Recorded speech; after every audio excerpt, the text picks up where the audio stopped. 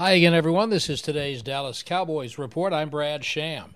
Zeroing in on their first preseason game, the Cowboys anticipate the long looks they'll get at almost every position.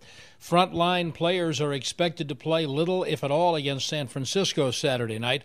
Receivers coach Sanjay Lal doesn't need to see much from Amari Cooper, Michael Gallup, Randall Cobb, or even Tavon Austin. But 5 other receivers are battling for one or at the most 2 spots. So who's Lal most interested in seeing? Say Reggie Davis, number 1. John V. Johnson, want to see what he can do. He's shown flashes.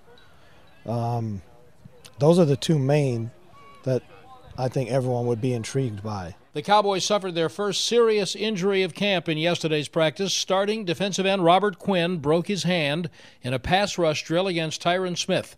He'll fly back to Dallas for surgery today. The club is hopeful he can be ready for the season opener September 8th. That's today's Cowboys Report. I'm Brad Sham.